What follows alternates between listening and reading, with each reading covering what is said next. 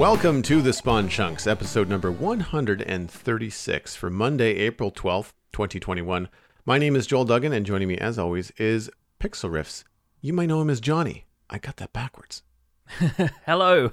This is a podcast about Minecraft, but sometimes we play other games. And in the render distance this week, you can hear us talking all about the satisfaction of Satisfactory, the fun farming in Stardew Valley, and the lure of the looter-shooter. If you want to listen more to Joel and I just talking about whatever we feel like talking about before we start the show, and sometimes after we finish the show, you can get the extended conversation by subscribing to us on Patreon at patreon.com/thespawnchunks. You'll get us access to a special RSS feed that has the render distance in it. But here in the main show, we talk about Minecraft all day long, and we often play Minecraft all day long, as in your case, Joel. You've been designing some more stuff for your medieval city this week.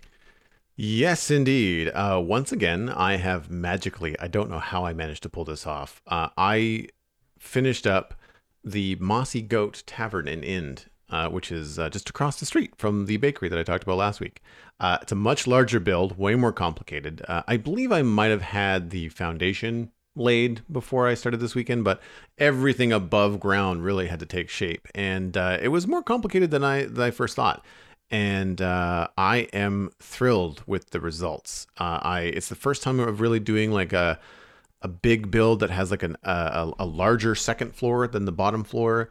I was transitioning from stone into wood and green terracotta, hence the Mossy Goat for the name of it. Very much inspired by just a loose memory of the Prancing Pony from the village of Bree in the Fellowship of the Ring. So not a big place, just meant to like you walk in and there's a barkeep that greets you and either gives you a room or gives you a beer or whatever. And then there was an upstairs with an attic. And so I put together all this stuff and really started to notice, now that I've got a couple of buildings around this square, specifically some taller ones, how when you're in the medieval town now walking around, I'm considering how everything now looks from all parts of the town. And it's really starting to feel like it's got a skyline now, nice. Which is, it's really fun. I've added some towers. I didn't need to for the inn. It's actually part of the building next door. Even though I designed it to look like it's part of the inn, it really just gives a very small shop next to the inn a staircase that's outside of the building so that you don't have to sacrifice like 3x3 blocks inside your shop to dedicate a staircase to go up to the next floor. Mm-hmm. So that kind of stuff is there. Started adding balconies. So there's all these points in the town where you can actually get up above the roof line and look out in one direction or another. Or in this case, both actually. The tower has got balconies on both sides, both east and west. One looking over the river, the other one looking over the east gate. So it's really coming together quite nicely. And in a live kind of test, I also installed the Tables and Chairs data pack from Chuck version 4.3, which is a complete rework. He only just released it. They only just released it a week ago, maybe. And I got a DM on Discord from Chuck because when I first started using the Tables and Chairs data pack, I realized that in order to utilize it, you need the accompanying texture pack that Chuck provides. And I thought that while it's very, very cool, I was like, it just kind of felt outside of vanilla Minecraft for me. So I went in and I modeled very vanilla-esque chairs. Like I took his ornate tables and chairs and I brought them down to the bare basic bones. Basically just think like scaffolding, but with oak texture, just to make it look as close to vanilla as I could. And Chuck took inspiration from that. And when he redesigned the pack, he took a lot of ideas from what I had done and applied that to the pack now. And it's really cool because you create a new crafting block called the sawmill. And it looks like a log with a stonecutter blade on the top of it. And you just put planks into it and then click on a chair that you want to get the chair or the table out of it. Previously, you had to do like shaped crafting recipes with like slabs and fences and stuff like that, which was okay. And it felt very Minecrafty, but it was kind of cumbersome because you're just like, I'm using slabs and fences to make a stair. It doesn't, or make a chair. It doesn't really make, it was kind of hard to wrap your head around. And you had to remember all the different crafting recipes, which was kind of hard. In this one, it's a lot more point and click, which is great. He has more options for more chair designs. He's incorporated all the nether woods, which is great. I believe there are some stone chairs and stone thrones in there as well. There are some other things that I didn't dabble in, like he's added like mob trophies, and he's added candelabras and stuff, which I'm not really interested in. I specifically, I just want the basic tables and chairs.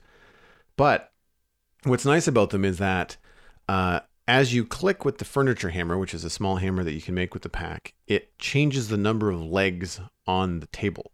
Oh, so that's it goes, fun.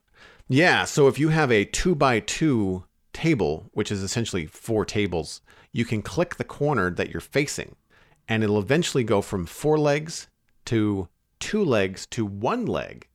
And so you can have a 2x2 table with legs in the corners like it would normally be, rather than 16 legs on a table, right? Yeah. Which doesn't look very good. And presumably you can just put all of them on the inside corner and then have more of like a pillar supporting a table, where like the tabletop comes out towards the outside rather than it being supported at all 4 corners by legs. That's clever. I like that as an approach. Yeah. And you can have one of the options for the table legs is you can create a pedestal table. So separately, you could say, "Oh, I don't want a table with 4 legs. I want just a single block table with just a 1 post in the middle." Yeah. Similar to how people use a fence post and a pressure plate now. Mm-hmm. Yeah. Right. And one of the other options is, of course, no legs. So it means that if you want to, you could have like a 3x9 table, and then all the table pieces in the middle, you could just have no legs on them, or you could use them as shelves. And because they're basically, I can't remember the exact term for it, but he uses some sort of data in Minecraft, gives it a random number that will just kind of keep it from conflicting with other data packs.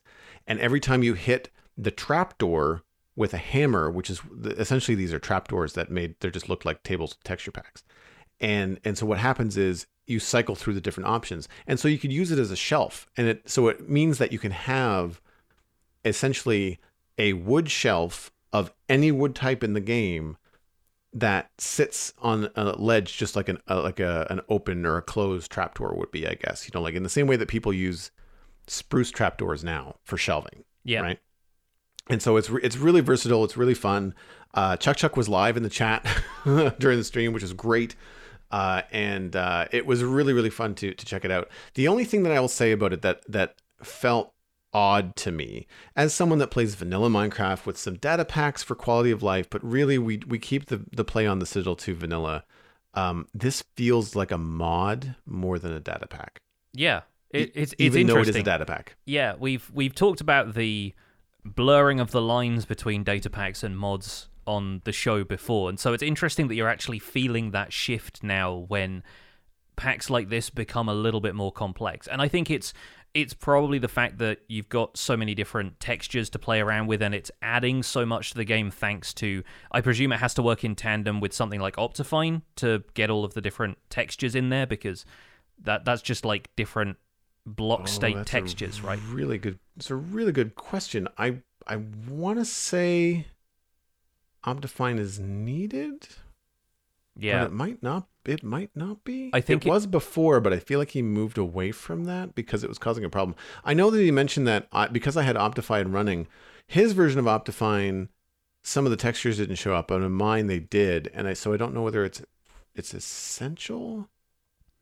No. But either way, I think it's great that you feel like it's versatile, because that's always my first problem with whether it's mods or data packs, adding anything with different kind of, block states and different block models into Minecraft, is that instantly a lot of those things feel very specialized. They've always just got one use, and they're only really supposed to look like one thing.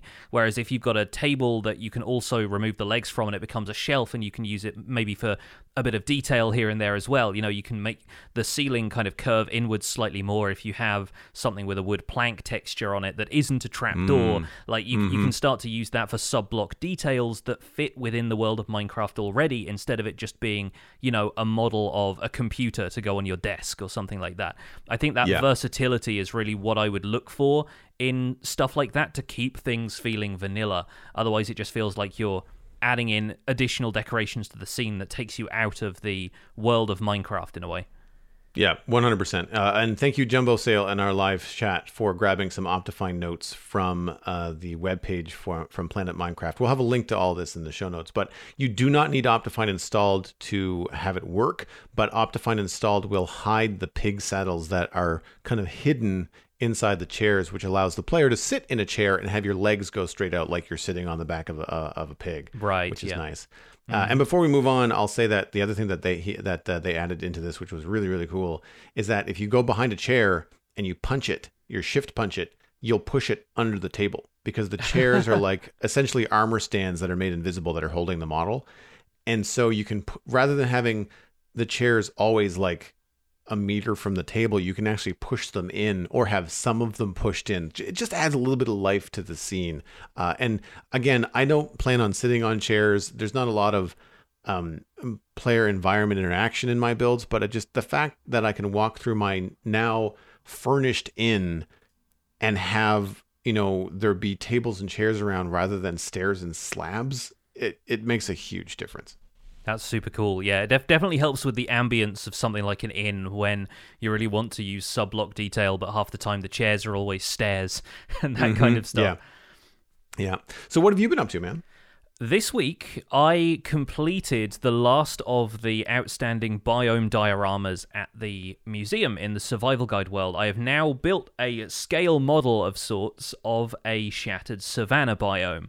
And that was quite a challenge in a way. Like I've obviously had to stick with regular acacia trees, and so I couldn't necessarily build it to scale as such, but I wanted to give at least the vibe of a shattered savanna. So I kind of went with a few different elements that I wanted to recreate, largely constructed of stone, a little bit of coal ore at certain elevations, and then grass and coarse dirt, the acacia trees growing from the top, and then a few little fragments of floating terrain.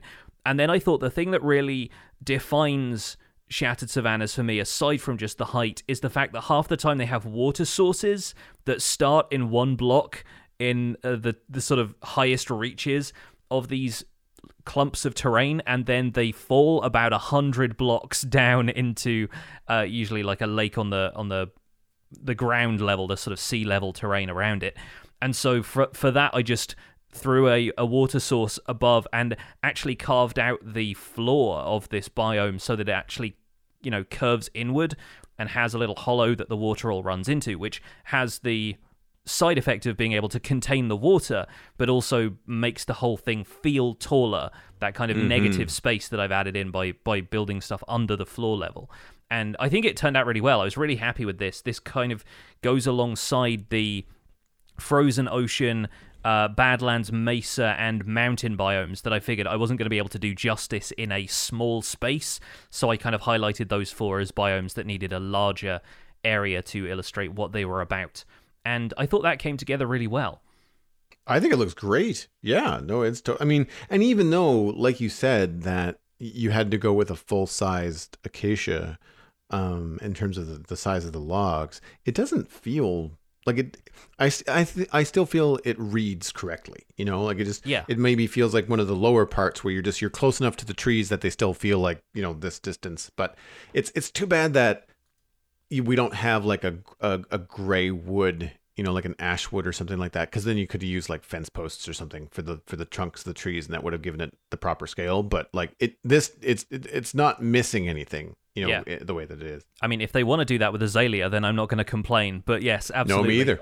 I think that there are definitely some parts of a shattered savanna that you could imagine looking like this and maybe expect to have another 60 or 70 block high thing above that's like the real shattered savanna. But with the space that we had, I figured that was pretty fun. So that was what I got done in Survival Guide. That and flattening out some more terrain on the northern side of the museum, because the biomes exhibit is on the southern side, and looking at it from the air, I realized I've been building a lot more on the south side of what is going to be this enormous building than I have on the north, and I want to keep some like vague attempt at symmetry when I surround the entire thing in a structure. So I guess I'm probably going to have to build a little bit more on the north side, and I flattened it out as far as a river and hope that will be enough space to do everything I want to do. I'm now having to figure out do I want to start building upwards? Do I want to start digging out a basement layer for some of this? And the answer is yes, both. But I will kind of need to figure out where the boundaries of this building are actually going to go, just so that I don't keep doing the easy thing and building on the flat and then realize that I have, a building that I can't see from one end to the other in the render distance. Yeah, like a big shopping mall that it doesn't really feel like a museum. Do you have any plans to do like a mezzanine level where like there'd be like you can go upstairs, but then you can look down to some of the larger things that are going to be more than one floor, Absolutely, I do. Yeah, there are balconies going through some of the smaller rooms already, and the only reason I haven't done more with that right now is that I didn't know quite what was going to be required for rooms like these biomes exhibits. But yeah, one of my favorite museums, the one that I'm basing a lot of my idea of what I want to do with this museum, is the Natural History Museum in London.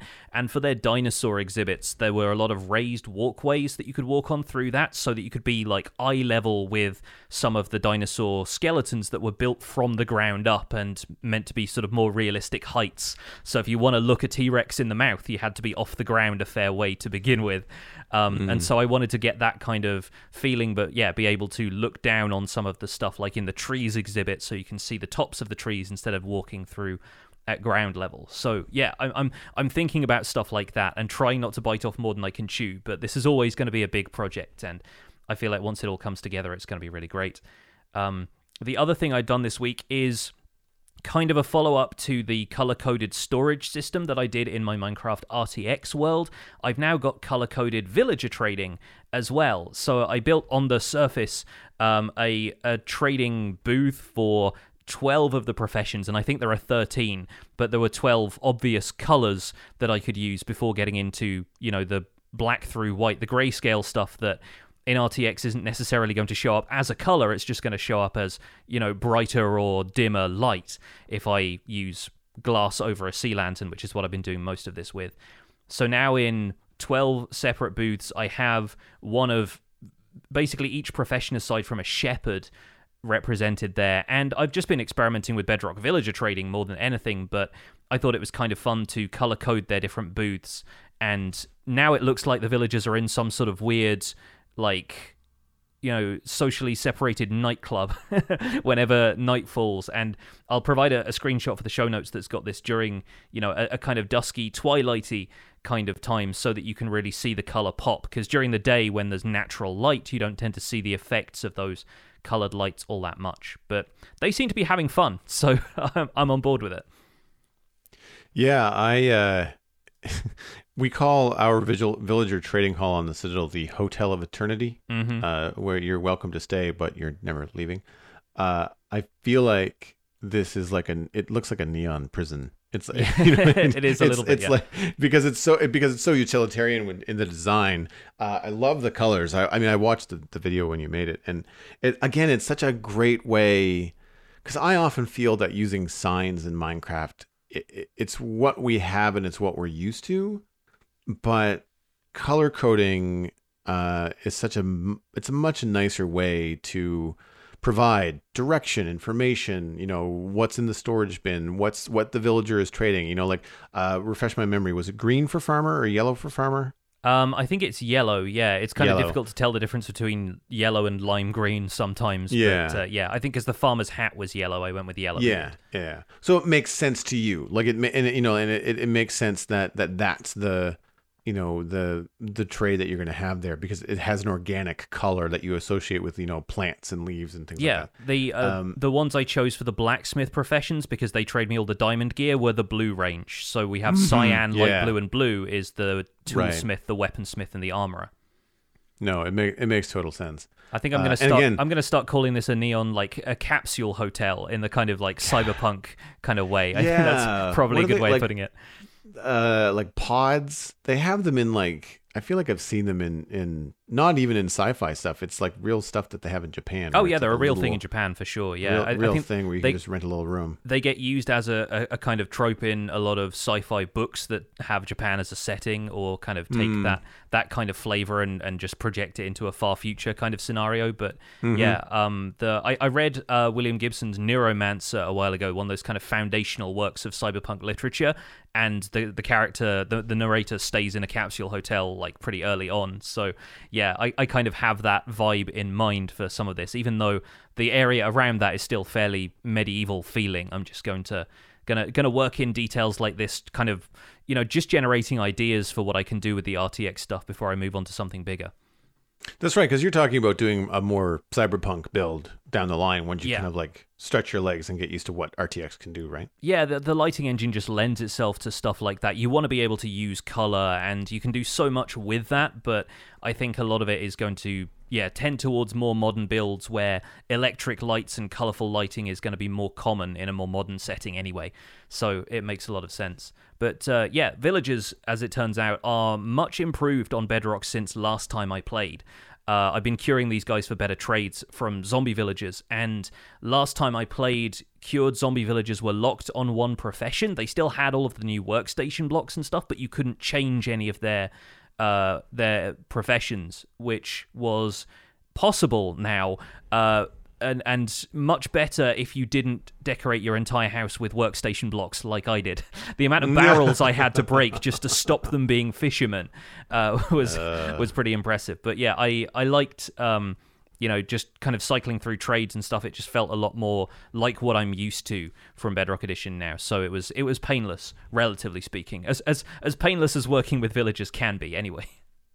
I feel like the range at which they detect profession blocks is a bit far, because I've had that problem too, where you're trying to get them to do one thing and they're picking up another. It's like, where even is that? Like, that's not that's not even in this build. That's like next door. I feel like it's a bit far for me, but I imagine it probably makes sense in the natural generation situation where the villages are can be pretty widespread in terms of how far a bed might be from a profession block. Yeah, and it's actually quite useful if you want to basically bait them around, if you want to make sure that they walk to a certain place, instead of building a giant tunnel around them like you used to have to, you can just break their workstation, put it like 7 or 8 blocks away, watch them walk up to it, break it again, and kind of, bait them over to wherever you want them to go that way, which made moving them around a little bit easier. The one thing I think is different between Java and Bedrock with this right now is that Java villagers don't adopt the profession until they can pathfind to and physically be close to their workstation, whereas I think Bedrock villagers are just detecting, okay, it's possible for me to pathfind to that, and then they get the profession remotely. And that's still like a slightly tricky thing to navigate, but as long as you know about it, it's fairly intuitive to work around. Right on. What do you think we get into some news? Yeah, this is going to be an interesting week to talk about, so let's get into it. This week we have a new snapshot. It is a Minecraft Java Snapshot 21W14A. The full patch notes are on minecraft.net. It's a smaller snapshot coming after the Easter holiday for the developers at Mojang, but the new features in 21W14A include added raw copper, raw iron, and raw gold items. Tough blobs can now be found between heights 0 and 16. Smeltable ore drops are now part of the game. Ores that are smeltable now drop corresponding raw item forms of the ore instead of the ore block. These raw ores can be smelted just like previous ore blocks. This is to prevent cluttering in the inventory and have consistency with fortune on all ores.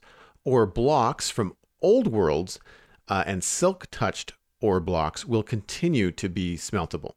Changes in 21W14A include fully oxidized copper can now be waxed. There's a number of bugs that you can check out at the Minecraft.net article, but the ones that we thought were worthy of note are the world gen data packs can cause crashes when first generating a world. Fishing doesn't animate or render the rod, line, bobber anymore. The end dimension generates differently than it did previously. We actually spoke about this in the last episode, so that's been fixed. Excessive pillager spawning in pillager outposts has been fixed, and ocean monuments are completely empty. That would have been frustrating if you're playing on a snapshot world, so that has been fixed as well. The other thing we wanted to highlight was another Meet a Minecrafter video. This was Grandparent Gamers. You can find that on the Minecraft YouTube channel. And it was basically a short interview with senior Minecrafter and streamer Bacon Mom, alongside a chat with Jeff Brand, a professor of communications and creative media at Bond University in Australia. Joel, you brought this one to the show and you had a chance to watch it. I haven't quite touched on this one yet, but do you want to share your thoughts on the Meet a Minecrafter?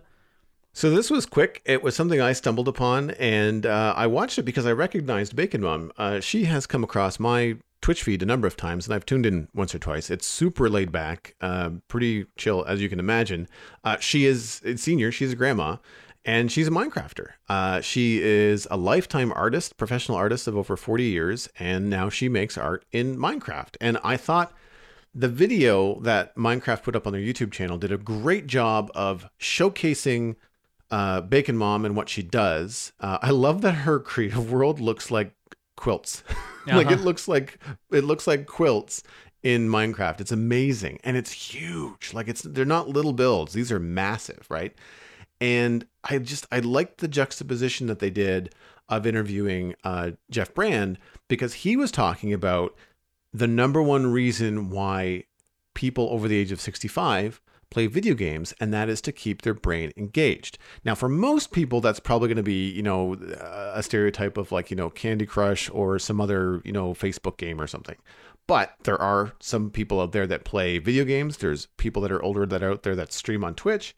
I've seen a number of people that play Satisfactory that are older. And of course, they were highlighting Minecraft and talking about Minecraft in this video.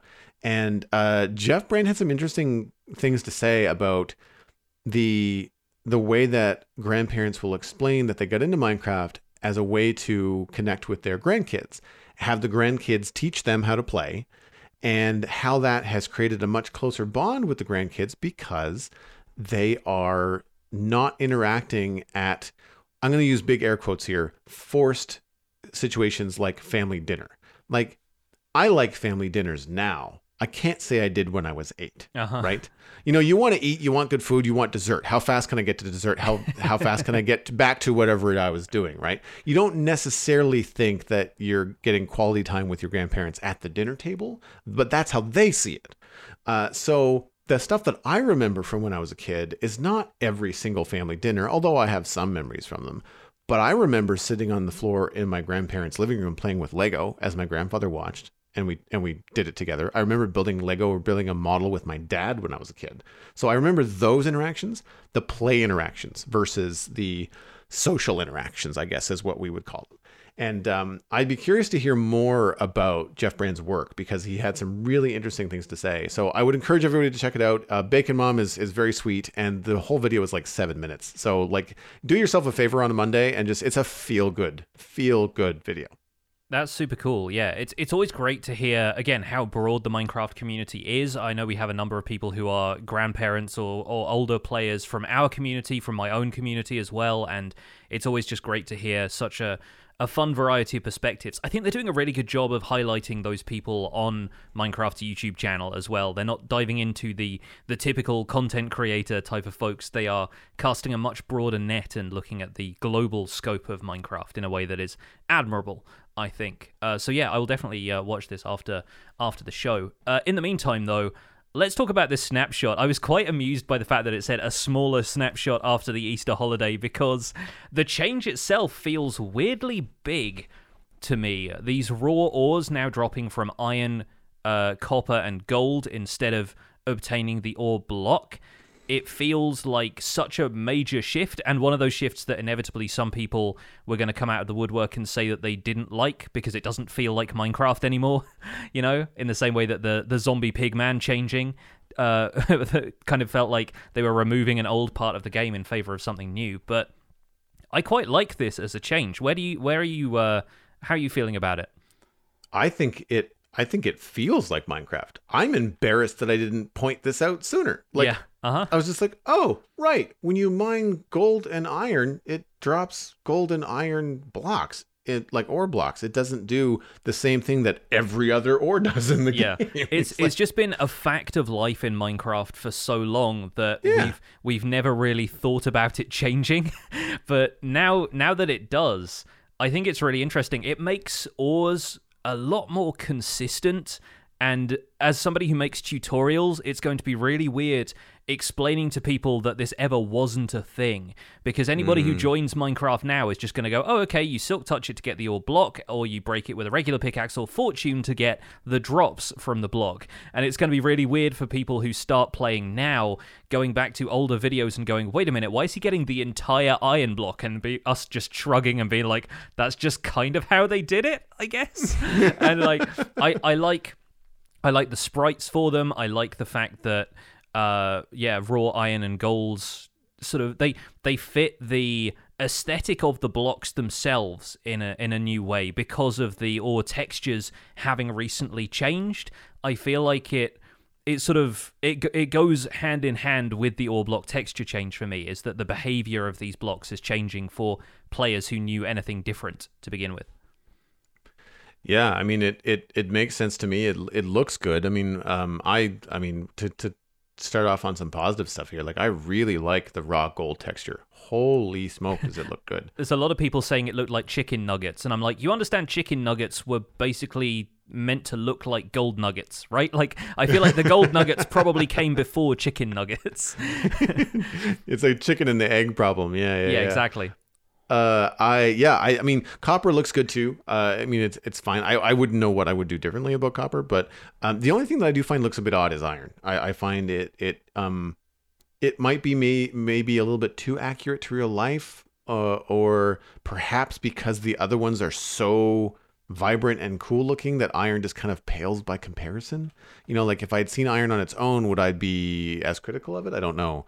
But I feel like it might be an opportunity to go maybe a little bit more cartoony with the iron. Maybe if it had more of the same color as an iron ingot in it, I know that's not how it really works in stone, but it might have a little bit more shiny if the sprite was actually a little shiny, you know? Yeah, I think the thing about it is that it's meant to. It's following the same color palette as the veins of iron in an iron ore block, which don't really look like refined iron ingots at all. Like they sort of lose that sort of peachy brown vibe to them when they get smelted into something that looks shiny and silvery. So yeah, it's kind of a difficult line to walk there, but it does have quite a bit of contrast in it, just for shading purposes, I expect. Yeah, to make it look like a little clump. And that's the thing that's been tripping me up, by the way, is not necessarily the fact that these items exist, but the nomenclature for them, because I instantly want to start calling them nuggets, but for iron and gold we already have an item that's a nugget, and it's a different thing, and it's worth about 1/9 of what we have when an iron ore clump or cluster or lump or piece. I don't know. I'm not certain what we call these things collectively other than just raw iron. Yeah, that's the thing that I've been kind of struggling over when I've been explaining this in videos. But overall, because the iron ore is the block, right? Like that's what they call the block. It's called the iron ore. Yeah. Because I think next to outside of nugget, ore would be the next thing that I would think would be the most common way to call it. But of course, we already have that in the game. And I think, speaking of textures, boy, do you have to take a look at those iron and gold nugget textures and maybe revisit them, because now they feel real dated with this new stuff, right? And which reminds me, is there copper nuggets? Can you do copper nuggets? There are no copper nuggets because they wouldn't really have a use. Like, they don't break down into anything that can then be crafted using copper nuggets in the same way that, you know, iron nuggets didn't really have a use for a while, but have now been turned into crafting recipes for lanterns and chains. And I expect a few people add a data pack recipe for chainmail using it because it kind of looks like a bunch of iron nuggets grafted together. But yeah, I think copper nuggets might come in future, and there's always opportunities to open up discussion about what copper can be used for after the Caves and Cliffs update, as the game continues into future updates, because iron has been having new recipes added for it since it was first implemented. Let's talk a bit about the sort of justification for this. Not that I feel like it needs to be justified. I like them just saying we wanted to make ore blocks behave the same across the board. Makes perfect sense to me. But they also said this is to prevent cluttering the inventory. How do you feel about that element of it? Because I think that's the thing that's been most divisive in discussions I've seen about these. I think it's six of one, half dozen of the other. It's, it depends on how you play, and it depends on how much you collect. If you go at this with a regular pickaxe, it's better because obviously if you run into gold ore in stone or in deep slate, both of those will give you raw gold. Previously, they would have given you two different blocks. So then there's two different inventory spots that are taken up by, 16 of one and 12 of the other, Yeah. Now you're just going to have, what's that, 38, 28, 28, in one stack of just gold ore that you can then smelt later. It gets complicated if you save it all or you have a fortune pickaxe with you as you're going and you collect more of this stuff. Well, thanks to a video I watched from Il Mango, they expressed that you get 2.2 times more iron, gold, and copper raw ore when you use fortune on these blocks now. Well, that comes out to, if you mined a stack of each deep slate gold and stone gold, you would have two stacks. Mm-hmm. If you used fortune on it, highest fortune, let's say fortune 3, that's 4.4 stacks, right? So it's more stacks, not less. Yeah. I think they're kind of relying on a couple of things. First of all, of you not finding a full stack of everything, so not automatically using your inventory in the most efficient way. And then I think when it comes to iron in particular, less so with gold, but more with iron, when you're first caving for it and you're not prepared with your inventory to acquire a whole bunch of iron at once, more often than not, you're smelting it and then turning it into useful stuff as you go. So I think on trips when people are going to be mining for iron more, intentionally, then they're probably going to prepare for that and clear out their inventory or have a chest nearby or something that they can go back and dump the stuff in if inventory clutter becomes a problem. And I think it's most significant that they are at least paying attention to more inventory clutter problems in the first place. And whether this is thanks to community feedback or their own playtesting about deep slate and regular stone having two different ore blocks and that just meaning your inventory fills up, I think it's good that they're at least trying to figure out ways of addressing that. And they could just be pushing like, well, no, take a bundle with you when you go caving and then you can tuck all of the deep slate ore in there if you have less of that. But they're providing multiple ways around the problem, like we've been talking about previously with the inventory situation and how it's broken down into lots of little problems and lots of little solutions instead of one big catch-all, add a couple of extra rows to the inventory kind of solution. So, yeah, I think it's a good discussion to have is, mathematically speaking, it's not necessarily going to save you that much more space if you have very specific conditions, but I think circumstantially it's going to work out for you pretty well. At least on your first caving trip when you're going and mining down to iron levels and deep slate levels and looking in both patches for iron before you even get fortune, I think it's going to be a space saver, which is going to hopefully be worthwhile for players. And I don't go for fortune right away. I go for silk touch, at which point this won't change anything for me, right? So play style and when you're going collecting, I think, is another thing too. I think it's a huge shift for the early game, like absolutely. And I love the consistency across the board, but I'm thinking that as players bring forth their just existing play style, or people that have worlds like I do with the Citadel, and we're not changing it when 117 drops, so we all have silk touch and we all have fortune, so the chances of me carrying both pickaxes around, not high. I'm probably just going to go in with the silk touch and fortune things later, at which point it's going to be the exact same experience for the most part. The one thing I can't remember if I brought it up at this stage or not.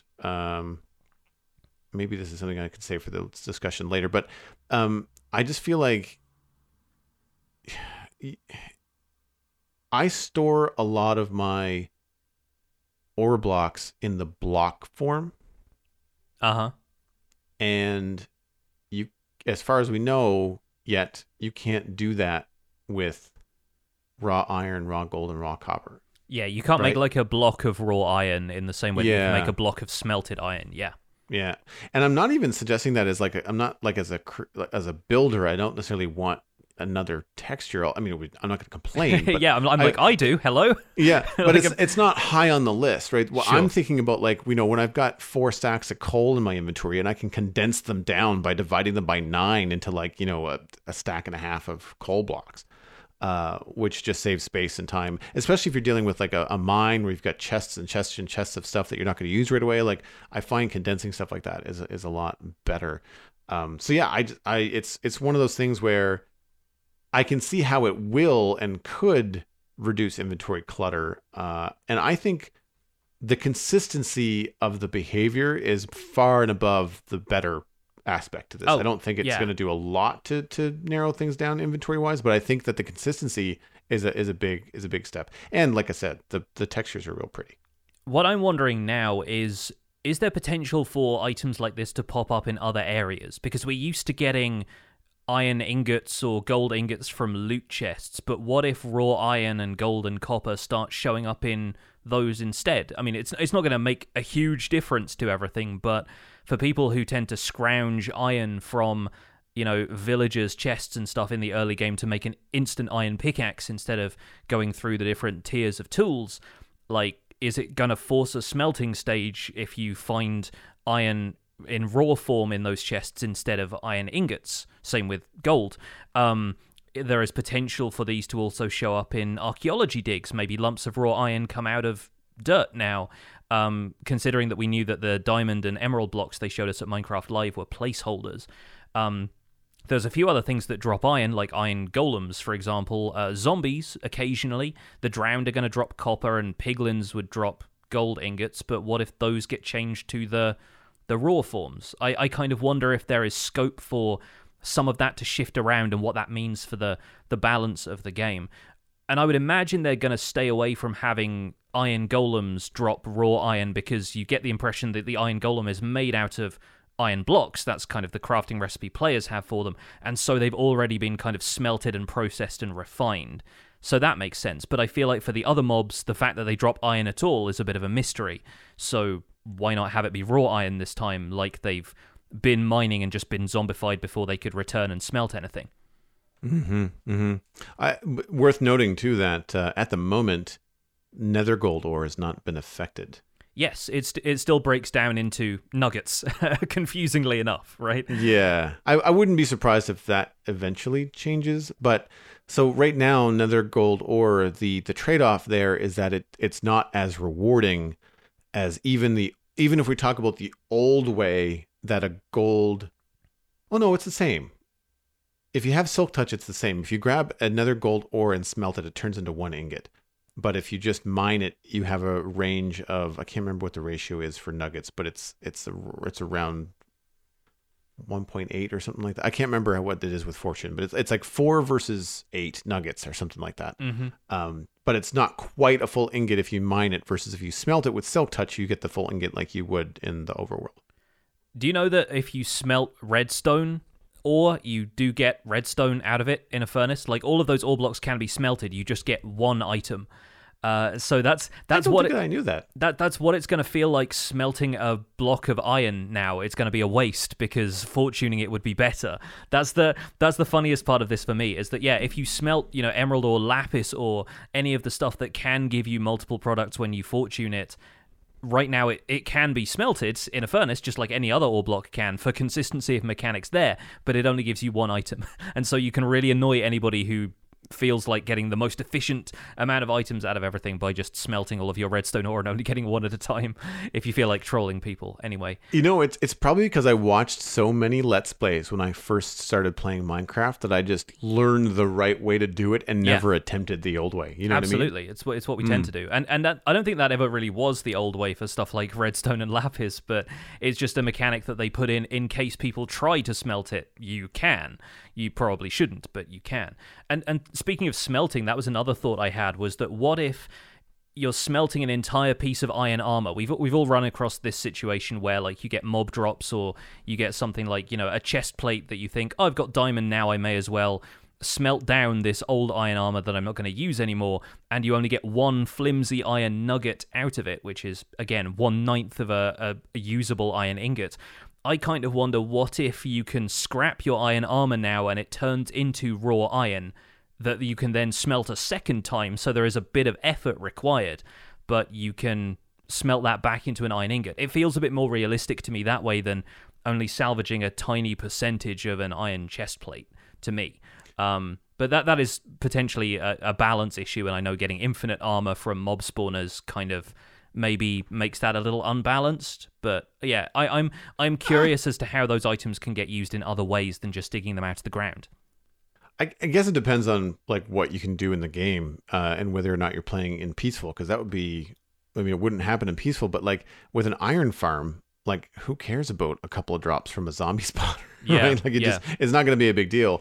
I'm with you actually, and I've worked on a data pack that allows, just a recipe thing where you can put in the iron or diamond armor of choice and get out a better ratio. It was not 1-to-1. You don't get 5 diamonds out of a diamond helmet, but it would be nice to get 2 or 3. You know, as if like breaking it down causes some damage, but you still can salvage some bits out of it.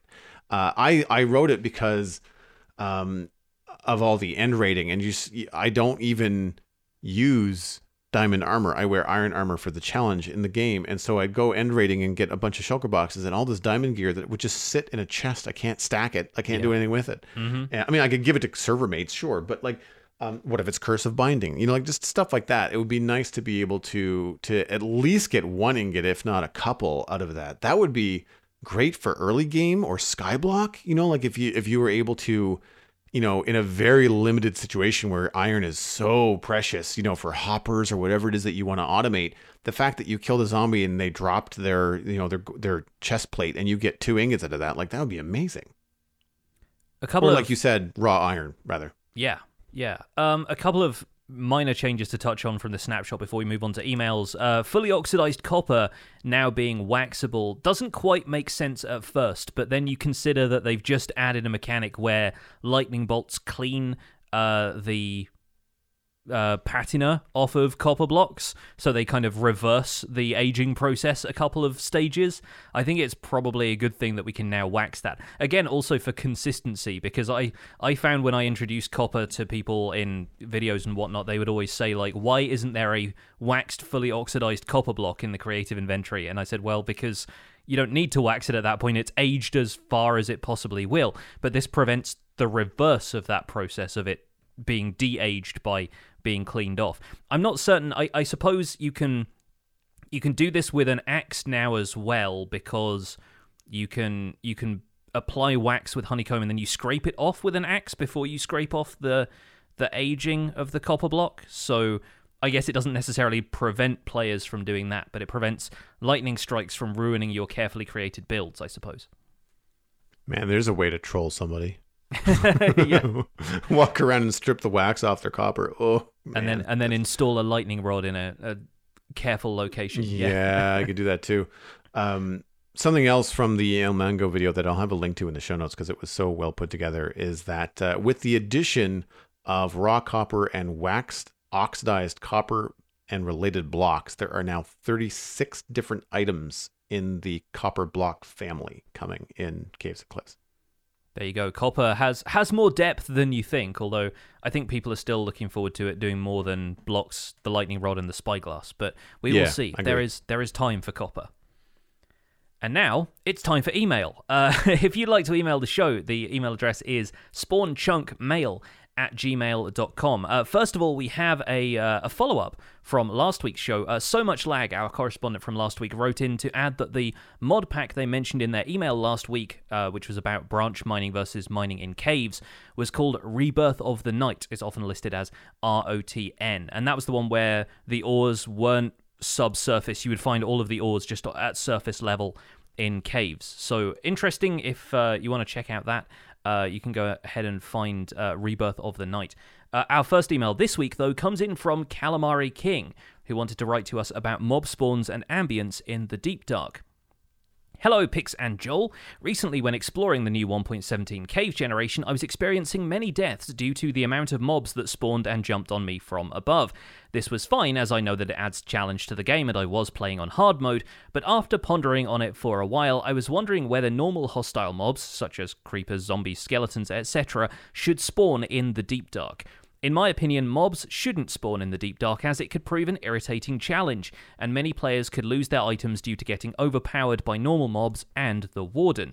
However, my main reasoning for thinking this is that it could ruin the ambience and mood of the Deep Dark. In my mind, the Deep Dark seems like a very lonely, creepy place, and having lots of hostile mobs down there could disrupt this. Also, the skulk sensor would be very annoying with too many hostile mobs. I'd be curious to see your guys' stance on the hostile mob spawns in the Deep Dark, as well as seeing how you picture the mood of the Deep Dark. Calamari King was shot off a ladder. These are just death messages people are writing at the end of their emails now. It's a little bit macabre, but I guess that fits the tone of the correspondence, right? Yes. Yeah. I wonder if it was a clever exit or a rehash of what happened. Yeah, it could have been a flashback in the Deep Dark. Yeah, in the Deep Dark corners of the world. I never thought about like vast amounts of mobs spawning in the deep, combined with skulk sensors and the xylophone that would happen as a result. That could actually be really noisy. Like it could sound like a circus if you're in the right spot or the wrong spot, depending on how you want to look at it. I don't know whether that could work to your advantage, though. It might make fighting the Warden better if the Warden goes after skeletons and zombies. If you're sneaking around not making any noise and they're making a ruckus, that might be your ticket to get out of there or just not deal with the Warden at all, right? So that could be advantageous depending on which way you look at it. But I agree with, so far, my jump to conclusion impression of the Deep Dark is dark, quiet, spooky, very little noise outside of the weird things coming out of skulk sensors in the Warden. Like, I don't anticipate hearing zombies and skeletons making it feel new, or scary. It just makes me feel, it's just the same old, right? Yeah. So, yeah, I don't know about having, like, no overworld hostile mobs spawning below Y0, but perhaps in whatever zone or area they designate as Deep Dark, perhaps they just won't start there. They won't spawn within the Deep Dark. So there's a chance for you to be 16 or 20 blocks away from anything that's going to make a traditional hostile mob noise when you're in the Deep Dark and have more unique experience. Yeah, there are a few different ways this could be done. I think Christopher in our live chat has just suggested if skulk blocks are unspawnable, that could allow for mobs to be prevented from spawning in that area rather than have to work out like programmatically what kind of like Deep Dark zone is that mobs wouldn't spawn. Because we kind of figure that the underground biomes aren't really going to be biomes in that sort of pre-coded sense. They're going to be more just regions of biome paint over the top of things. We feel like maybe the Deep Dark is going to be the same. There needs to be some way of keeping other mobs out of there, because this email is exactly right. It's going to confuse the Warden and make it a less creepy experience for players if they're not one-on-one with this enormous monster. And I feel like there are too many things that could prove to be a distraction in that respect. And also, it compromises the player's sense of, well, I have to sneak around now, because sneaking around doesn't work for the other mobs.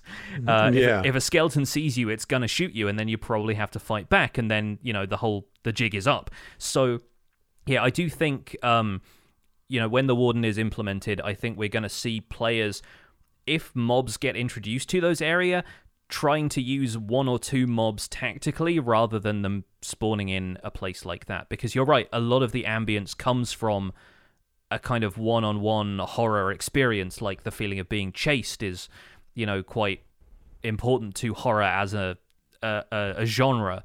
And I think that's the way people are going to feel when they're running away from the Warden. Having a bunch of zombies and stuff coming in at you from the walls might, heighten that somewhat, but it's also going to distract you from the main experience of the whole thing. You're going to be running from everything at that point rather than running from one thing specifically. I think the trick is going to be how we bring in passive mobs into the Deep Dark, and I was kind of wondering about this because of the demonstration we've seen being, throwing a snowball, distracting the warden with the noise that the projectile makes as it impacts on the wall, and bringing a stack of eggs with you into the deep dark, and how much of a distraction that can potentially be, because one egg breaking against the wall, distracts the warden for a second. One egg breaking against the wall and then turning into 4 chickens could potentially distract the warden for a lot longer. And so it remains to be seen how much those other mobs are going to really factor into skulk sensor stuff, and whether the warden is going to want to fight them or not. I think with skulk sensors, we've seen them dial into specifically actions that the player can take and separate those out into the different frequencies that can be detected and turned into redstone signals with a comparator. So the warden could potentially be programmed to ignore other mob sounds and only really zero in on sounds that the player makes specifically. But I see that being more of an issue than just removing mobs from the environment entirely. So I think it just makes more sense for there to be fewer mobs there overall. I also kind of wonder whether there's some fun mechanics that could be just, I don't want to say exploited, but enjoyed by, if you find the warden and you want to use the warden to run your mob farm, like how cool would it be if you just send all your mobs into a room with the warden and just let him do his worst or their worst, right? Like there's some fun potential there. So I hope that it's not like a will always ignore hostile mobs situation, and more that the environment that the warden is naturally found in is just not conducive to mobs spawning or mobs getting to them. We don't know. The deep dark might not be connected to any caves. You might have to dig to get to it all the time, which means that, traditional hostile mobs couldn't get to it naturally. For sure. Yeah, I'm just really curious to see how the warden is going to work at all. Me too. At this point, Mm-hmm. Every week I feel like I repeat myself going, if this week is the warden snapshot, then all bets are off. But we got to see. We can't rush these things. Next email comes in from Elcorn95, a landscape artist member in our community. Lighting options in caves and cliffs. Hi, Jonny and Joel. I really liked your discussion in episode 135 about the light block and how a universal light source, while intended for creative use, would be pretty desirable in survival, although tough to implement. As I pondered that myself, I wondered if a midway solution is found in a mechanic introduced with the light block and could be implemented to give us more versatile light overall, a dimmer. The light block can be quote-unquote tuned to a particular light level between 0 and 15 by clicking on it. Why couldn't that functionality be given to both varieties of lanterns as well as a redstone lamp? While this doesn't solve the problem of mob proofing, it would provide a level of lighting and versatility that we've only sort of gotten at this point with sea pickles and the upcoming candles. Quote-unquote mighty curious as to what you might think of the idea. Thanks for reading this and the great podcast, the Mighty Elkhorn. And I say that without the quotes because the Mighty Elkhorn is the nickname that Elkhorn has received in my Twitch chat. Yeah. Thanks for the great email, Elkhorn. I really appreciate it. I was thinking about this as well, and seeing as redstone power also goes from 0 to 15, I was wondering if giving things like redstone lamps a light level based on the redstone power received might be a possible, I don't want to say solution, but a possible light level like feature that you could be, adding into the game. Though I'm not sure if that's technically problematic in the way that like a redstone lamp will power the lamp next to it currently in this sometimes. At least it used to be like that. So like I don't know how that might work technically, but I like the idea of having some sort of player control. The issue there, of course, is that if you wanted to create a series of lights that would be dimmable, the redstone that you'd have to implement in behind the scenes would just be really kind of gangly, I would imagine, to try and sort out. Sea pickles and candles make sense as they are, with more candles giving off more light or the reverse. Old-fashioned lanterns were traditionally trimmed, controlling both the smoke inside, but also the light that they were giving out. So I could see that mechanic being implemented with lanterns. Like you could, if you add a little squeak noise to it when you click on it, it could sound like you're dialing back the wick, or you're increasing if it's it's supposed to be like a natural kerosene lamp or something, like maybe you're adding more fuel or reducing the fuel that's being burned. That kind of thing could be kind of cool. I don't know if if all 16 levels of light into a lantern would necessarily make sense. I feel like they might, if it was implemented, it would be probably less than 15. You'd probably get like, multiples of 3 or 5, to kind of see, because from examples that we have in the game so far, there's not a lot of increments of 1 between different light sources. Things like soul sand torches versus regular torches, soul sand lanterns versus regular lanterns. There's a discrepancy, but it's usually in chunks of 3 or 5. Mm-hmm. Yeah. I'm sort of curious about why this hasn't been done before, because it seems a bit like a no-brainer to give the player more of an adjustable light source.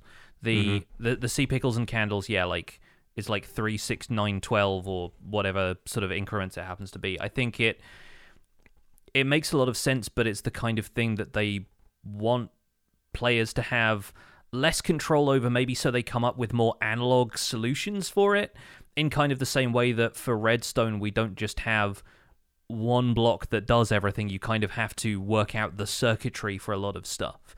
I sort of feel like I saw Etho do a redstone lighting setup a while ago that was kind of, it was a dimmer that happened, it came into the floor, because of course the floor being the most sensible place to light the ground around you to prevent mob spawns. But if you just stacked a column of redstone lamps underneath the floor, because redstone lamps are transparent and will let light through from other redstone lamps below them, you just had to activate them in a sequence vertically, and you effectively got a dimmer. And then you could kind of control that using maybe an item frame on the wall linked to a comparator, or, whatever you happen to want. So there are ways of doing this kind of thing already, but they are much more complex than just right-clicking on a block. And I don't know if it's maybe not wanting to implement too many things like note blocks, which just kind of fiddly to work with, and then, one misclick can lead to you having to cycle through the entire thing again, and it gets kind of repetitive, in the same way that breaking and rehanging a painting over and over again so that you get the right painting on the wall feels repetitive. I sort of wonder if maybe there's kind of like maybe a pushback against giving players that level of control, just because it becomes too fiddly to work with after a while. Yeah, I could see that. I have an idea for a data pack that I'm currently trying to work through. I won't get into too many details here, so big old fat teaser here. For the light block and how that might be given to the player in survival and what that could look like potentially. But I don't know quite yet how to do it. I have an idea for the concept, but I don't know enough yet about how to code a data pack. But I think I'm going to use the excuse to learn how to code a data pack, which would be fun in itself. And I've had some people offer to help as well, which is going to be fun too. But I feel like to get into the minutia of like all 16 stages of a light thing, it's someone in our chat mentioned that there's already a multiple number of blocks. The problem there is that they have different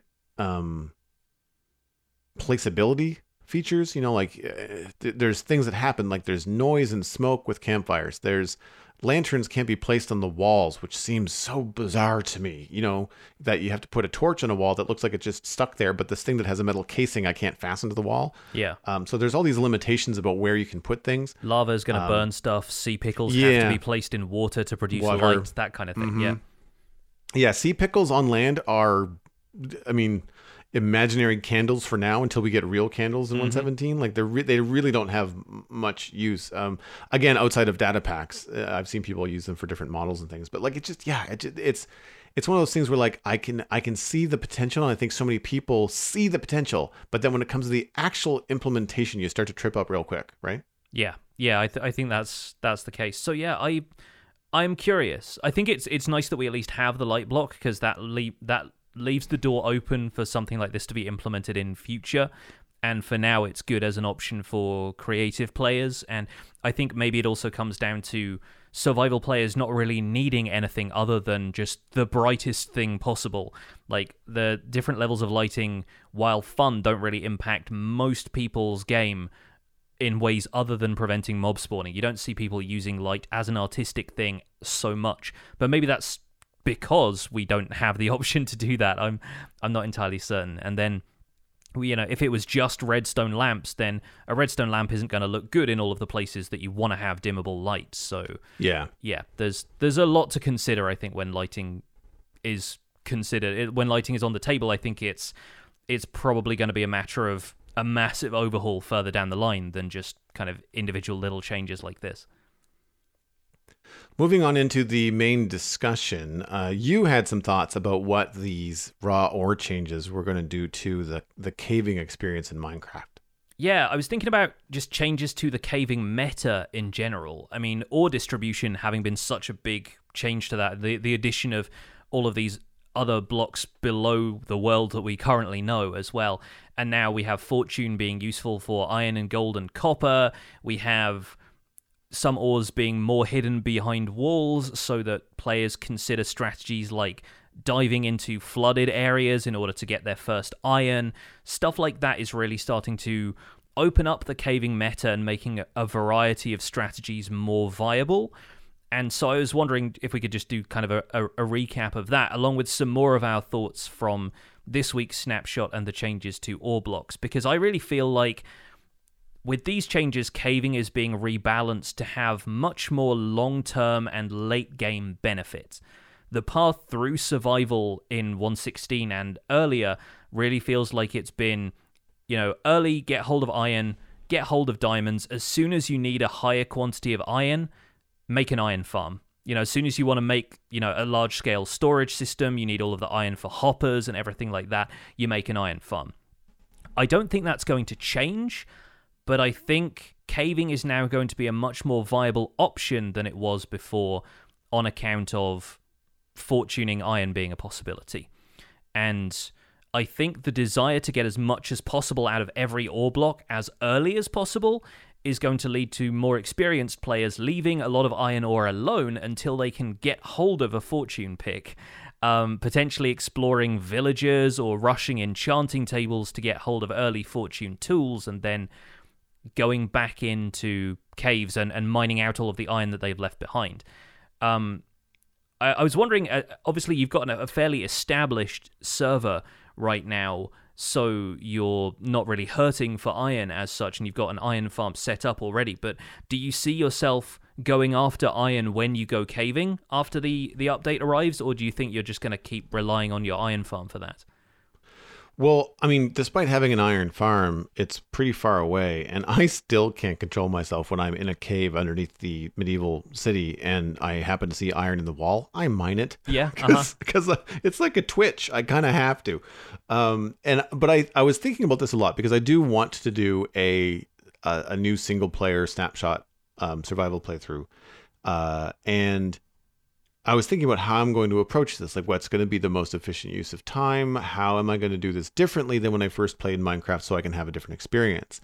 And I don't see myself walking past iron and waiting for fortune because I know how often you can find iron in the ground. With more ground to sort through, and if it's going to be available in caves, and the caves are going to be more interesting and more fun to go through, then I see myself getting iron as I see it while I'm working towards fortune. That's probably what I would do. Whether that's going to a village, like whatever it happens to be, I'm going to need to get an iron pickaxe to get going anyway. So like, I'm not going to just wait until I have all the things. But I see myself, as I mentioned before, I tend to go more for silk touch than I go for fortune.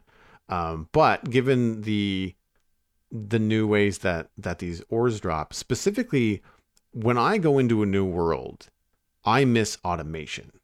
Like I start farming things by hand. I start, having to do all that kind of stuff by hand, and it's entertaining for about 30 minutes. And I'm just like, okay, now I have to go back and get more bread because I ran out of food. Like, where's my auto chicken cooker? Like all that kind of stuff. But those things all require things like redstone and whatnot to help out. And in some cases, gold for powered rails, things that might require your redstone contraptions might be required to have these things in order to work. So I think for experienced players, this change might be a refreshing bit where you're not going to miss that automation quite as much. Yeah. As you're establishing a foothold in the new world. I think that might be good. Like in a great way, you might slow players down a little bit rather than the race to beat the Ender Dragon on the first day of a server, like, and all that kind of stuff that you see on YouTube. I feel like you might see a little bit more of a change of pace for people that might want to explore a different way. Or if they have enough iron coming in, they might not feel that need to go get an iron farm until, like you said, they're at that stage where, okay, now I'm making hoppers faster than I'm finding iron in the walls of these caves. It's going to be a lot more work. Yeah. I think that's the most important aspect of this, is to recognize that it's a rebalancing, but not a replacement for anything else, right? Because I've seen a few people getting paranoid that this means Mojang is going to revisit and nerf iron farms again, and I don't expect that to be the case, largely because, you know, you're taking the blocks out of the ground. They are gone forever. You know, a renewable source of iron is still really quite valuable to servers long term, and even to single player worlds on a long enough scale. You're going to deplete all of the actual resources in an area, and while there might be the occasional vein of iron still left in the walls of a cave that you didn't quite mine through at the time, you are not going to get all of your iron this way. So I think a more balanced approach to things, and maybe being a little bit more fair with resources earlier on when you have such a broad player base on some of these more public servers, you're going to find that having more iron this way is really good and helps get your early game going, if not necessarily faster, then without the need to go and look up the latest iron farm tutorial right away. And with caves being a bit more fun to explore as well, it just encourages the caving experience in a way that people feel has been lacking from Minecraft for quite a while. There's one thing Simply Sark pointed out on Twitter when it comes to the difference between stone iron ore and deep slate iron ore, is that they are two completely separate blocks, and as such, there is the potential for deep slate iron and deep slate gold to have an increased chance of dropping more raw material in future. So maybe rewarding players for searching that far down in the world, and again, maybe contributing to inventory clutter a little bit more than they've expected it to, but deep slate iron could drop a greater range of stuff with fortune. It could be between 1 and 6 instead of between 1 and 4 items, and then you have a little bit more reason to go mining for iron in those deep slate layers, scarce though it is, because it gets a little bit less as you go that far down in the world. I think maybe mechanics like that are going to encourage a little bit more strategy again in caving, and again change the meta a little bit for where you find these materials and which patches of materials you go for, if there is potential for certain regions to have more valuable supplies of the same thing. I think that's something that I missed out on the Nether update, because we already had the established server. We already explored the Nether, found where we needed to go, had an established hub, gold farm, wither skeleton farm. We had all that stuff. So I didn't have that new shiny, we have to go through this Crimson Forest, Warped Forest to get to the Nether fortress that we don't know where it is, you know? And I'm sure like, it's an assumption, but I feel like the changes to ore distribution, the changing in raw ore and making it more appealing to mine iron in the, we'll call it an old-fashioned way, for the lack of a better term, is a deliberate move by design to try and not necessarily slow down the player in early game, but to allow the player to enjoy, or as you mentioned via, Simply Sark's idea, incentivize the player to explore more and enjoy the Caves and Cliffs update. Because if it wasn't the case, if nothing was changing, if the ore distribution wasn't happening, if the raw iron and raw gold wasn't a thing, players would just be straight to making iron farms. Right? It would just, I shouldn't say players. Some players would be skipping over content that Mojang is working very hard on, and would potentially miss it. Yeah. And then you have people going like, well, I didn't really see much about the Caves and Cliffs update. It's like, well, that's because you didn't take the time. That's because you're not digging straight down enough. Yeah. Well, and I mean, and this is something that I'm a little concerned about, I guess. I mean, because I'm a builder and because things look so cool in the new underground stuff, like I'm going to be seeking it out to do an underground build. Like that's going to be what happens. But I don't need to go there for resources. No one does on the Citadel when we update it, right? It's going to be purely for what does it look like? What's it like to go explore it, right? It's purely adventure as opposed to any kind of need. Unless we did something where we'd start like a zone where people would be asked to leave everything behind and like teleport out there and try to live out there for like a couple months, which actually could be kind of fun. I just thought about that right now.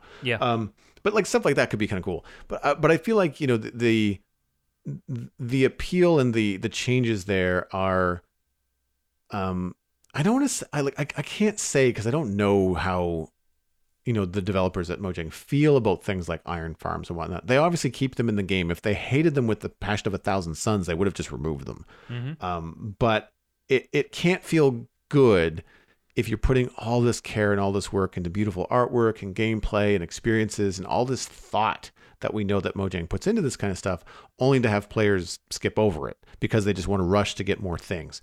And I feel like this is a deliberate slowdown in a very good way. I think it's balanced. Like you said, it doesn't remove anything. I think anybody that thinks that iron farms are going to go away might be wearing a tinfoil hat. Like I'm sure they're going to stay pretty much the way that they are. Although, question, while I put on my tinfoil visor just a little bit, do you think iron golems will continue to drop iron ingots? Or would there be a chance that they might drop raw iron? It's still the same result. You still get an iron ingot. You would just have to smelt it first. Yeah, like I kind of touched on this earlier. I think at that point, iron golems are still meant to feel a little bit more like they've been refined into the iron constructs that we have. And it might change things up, but it's not going to change things a huge amount. We already have iron farms that output into composters so that the poppies can get turned into bone meal. It wouldn't take a great deal of care to just run the raw iron that iron farms dropped into a furnace or a blast furnace first, and then it just gets output to a chest from there. There'd be virtually no difference except the need to refuel it every now and again, which is just a chest full of buckets of lava or coal blocks or whatever you happen to have. So yeah, I still want them to use raw iron for other things here and there because it's nice that it exists, and a lot of the time in Minecraft we get multiple ways of acquiring the same thing, and there are multiple paths to, iron farms versus mining for iron is one example of that, right? So potentially we can see it be used for other stuff in other places.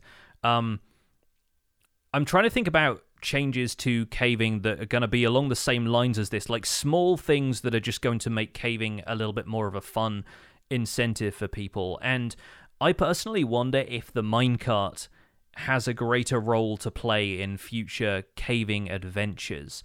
And we're obviously going to revisit minecarts a lot in future discussions because they have expressed in the past that the developers want to overhaul minecarts at some stage.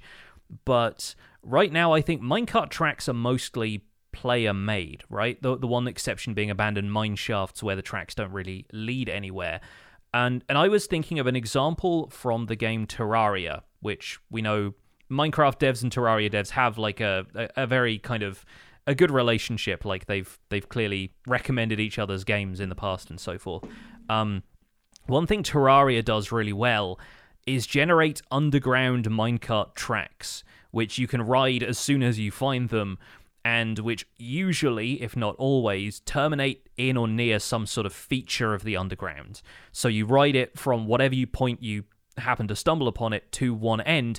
You normally find something like an underground structure, or it ends in a cave filled with gemstones, and sometimes it's a den of spiders, and it's a bad thing, and, fool you for jumping on this minecart and not thinking where you were going, just getting in without considering the consequences. But then minecart tracks can also take the player through dangerous areas like a lava pool or a long section of water where you might run out of oxygen. There are a variety of ways that minecarts get used, and then players can also use them to set up their own infrastructure.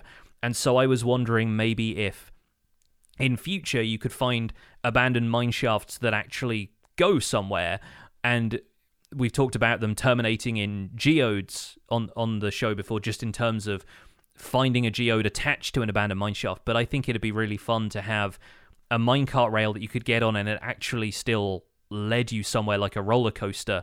and that lends a sense of adventure to caving, whilst also then rewarding the player for taking that risk of potentially running into a dungeon spawner and suddenly being surrounded by mobs, or maybe just coming out in a cave that has one of those larger nodes of diamond or redstone, or one of the sort of larger veins of material in it. I love the idea. Like, can you imagine you're going down the minecart rail that you decided to explore. You just hit go, caution to the wind, and it forks up ahead of you. And you can see the switch that you have to shoot with the arrow to make it to switch it. And you don't know which way to go. And you just hope that it goes to the basket of gold and not the cave spider spawner that dumps you into spider webs. Like instant death, right? I mean, it could be really high risk reward. The only thing that I would see being really challenging about that would be the way that they do abandoned mine shafts now, with them hanging from ceilings and being broken up by the cheese caves and stuff like that. I feel like more often than not, even if a mine shaft was carefully designed to do that, there'd only be so many ways it could come together before it starts to be like, you've seen three, you've seen them all. Yeah. And it has so much potential to be interrupted by like, well, I was on the way to someplace cool, but now I'm going into a brick wall because the cave generated and cut the minecart part off. Yeah. Which would eliminate, like, if all the mine shafts were clean, then it would also eliminate them being abandoned and caved in and kind of busted up and stuff. Yeah, I sort of like the idea of there being a mine shaft that generates bisected by a ravine, and then you think you're getting to the end of a minecart track and it just dumps you into a ravine at the end of it and goes, well, fend for yourself. I think there's some fun to be had there, obviously, with the right amount of, like you said, careful curation and stuff like that. But that kind of ties into another thing I thought could change about caving in future and the caving meta in general. And this ties into something Zero Fox apparently wrote to us a couple of weeks ago.